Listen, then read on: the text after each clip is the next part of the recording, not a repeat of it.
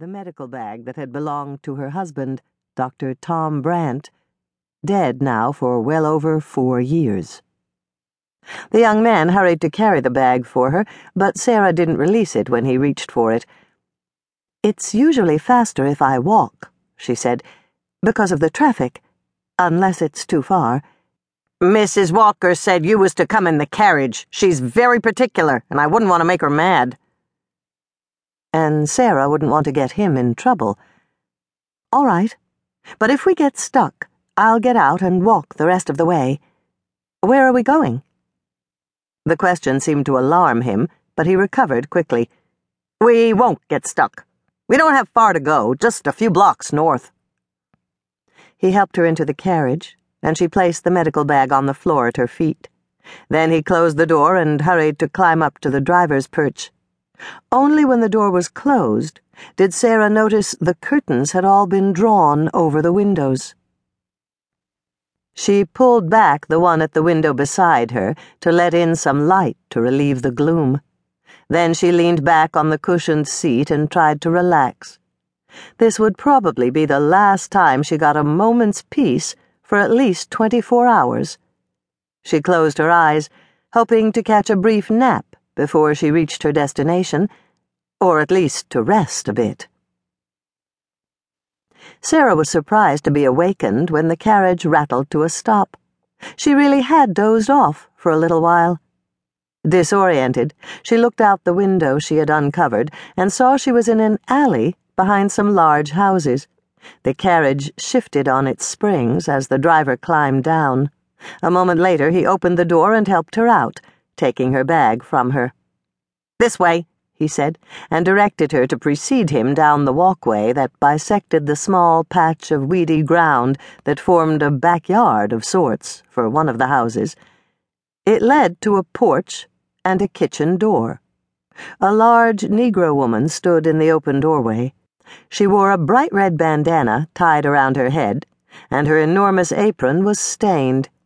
Her hands were planted firmly on her broad hips, and her expression said she was furious. "Took you long enough," she said to the young man.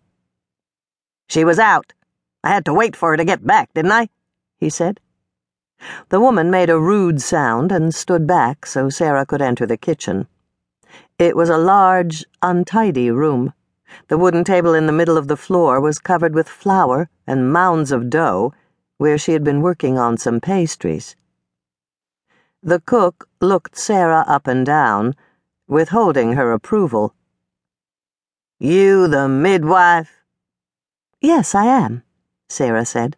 "Can you show me where to go?" "Take her upstairs, Jake, and show her Amy's room. Mrs. Walker's up there with her." "I gotta take care of the horses. Take her up yourself," Jake said. He thrust Sarah's bag at the cook and stomped out again. Sarah smiled apologetically at the woman. "If you'll just direct me," she began, but the woman was already marching through the kitchen, muttering to herself. "Miss Walker'd have my hide if I let you be wandering around by yourself. I don't know what's got into that boy. He knows my rheumatism been bad lately. I can't hardly walk, and now he expects me to go upstairs." The cook pulled open a door on the other side of the kitchen and revealed the narrow back stairs that the servants would use. "Watch yourself on these stairs," she warned. "Miss Walker'll have my hide if you falls down and hurts yourself. Come on now. Miss Amy'll be getting anxious, I expect. Don't know what got into that girl to go and have a baby for, anyways. Foolishness it is. But you can't tell young people anything nowadays." For all her complaining, the cook made short work of the stairs. Sarah had to hurry to keep up with her.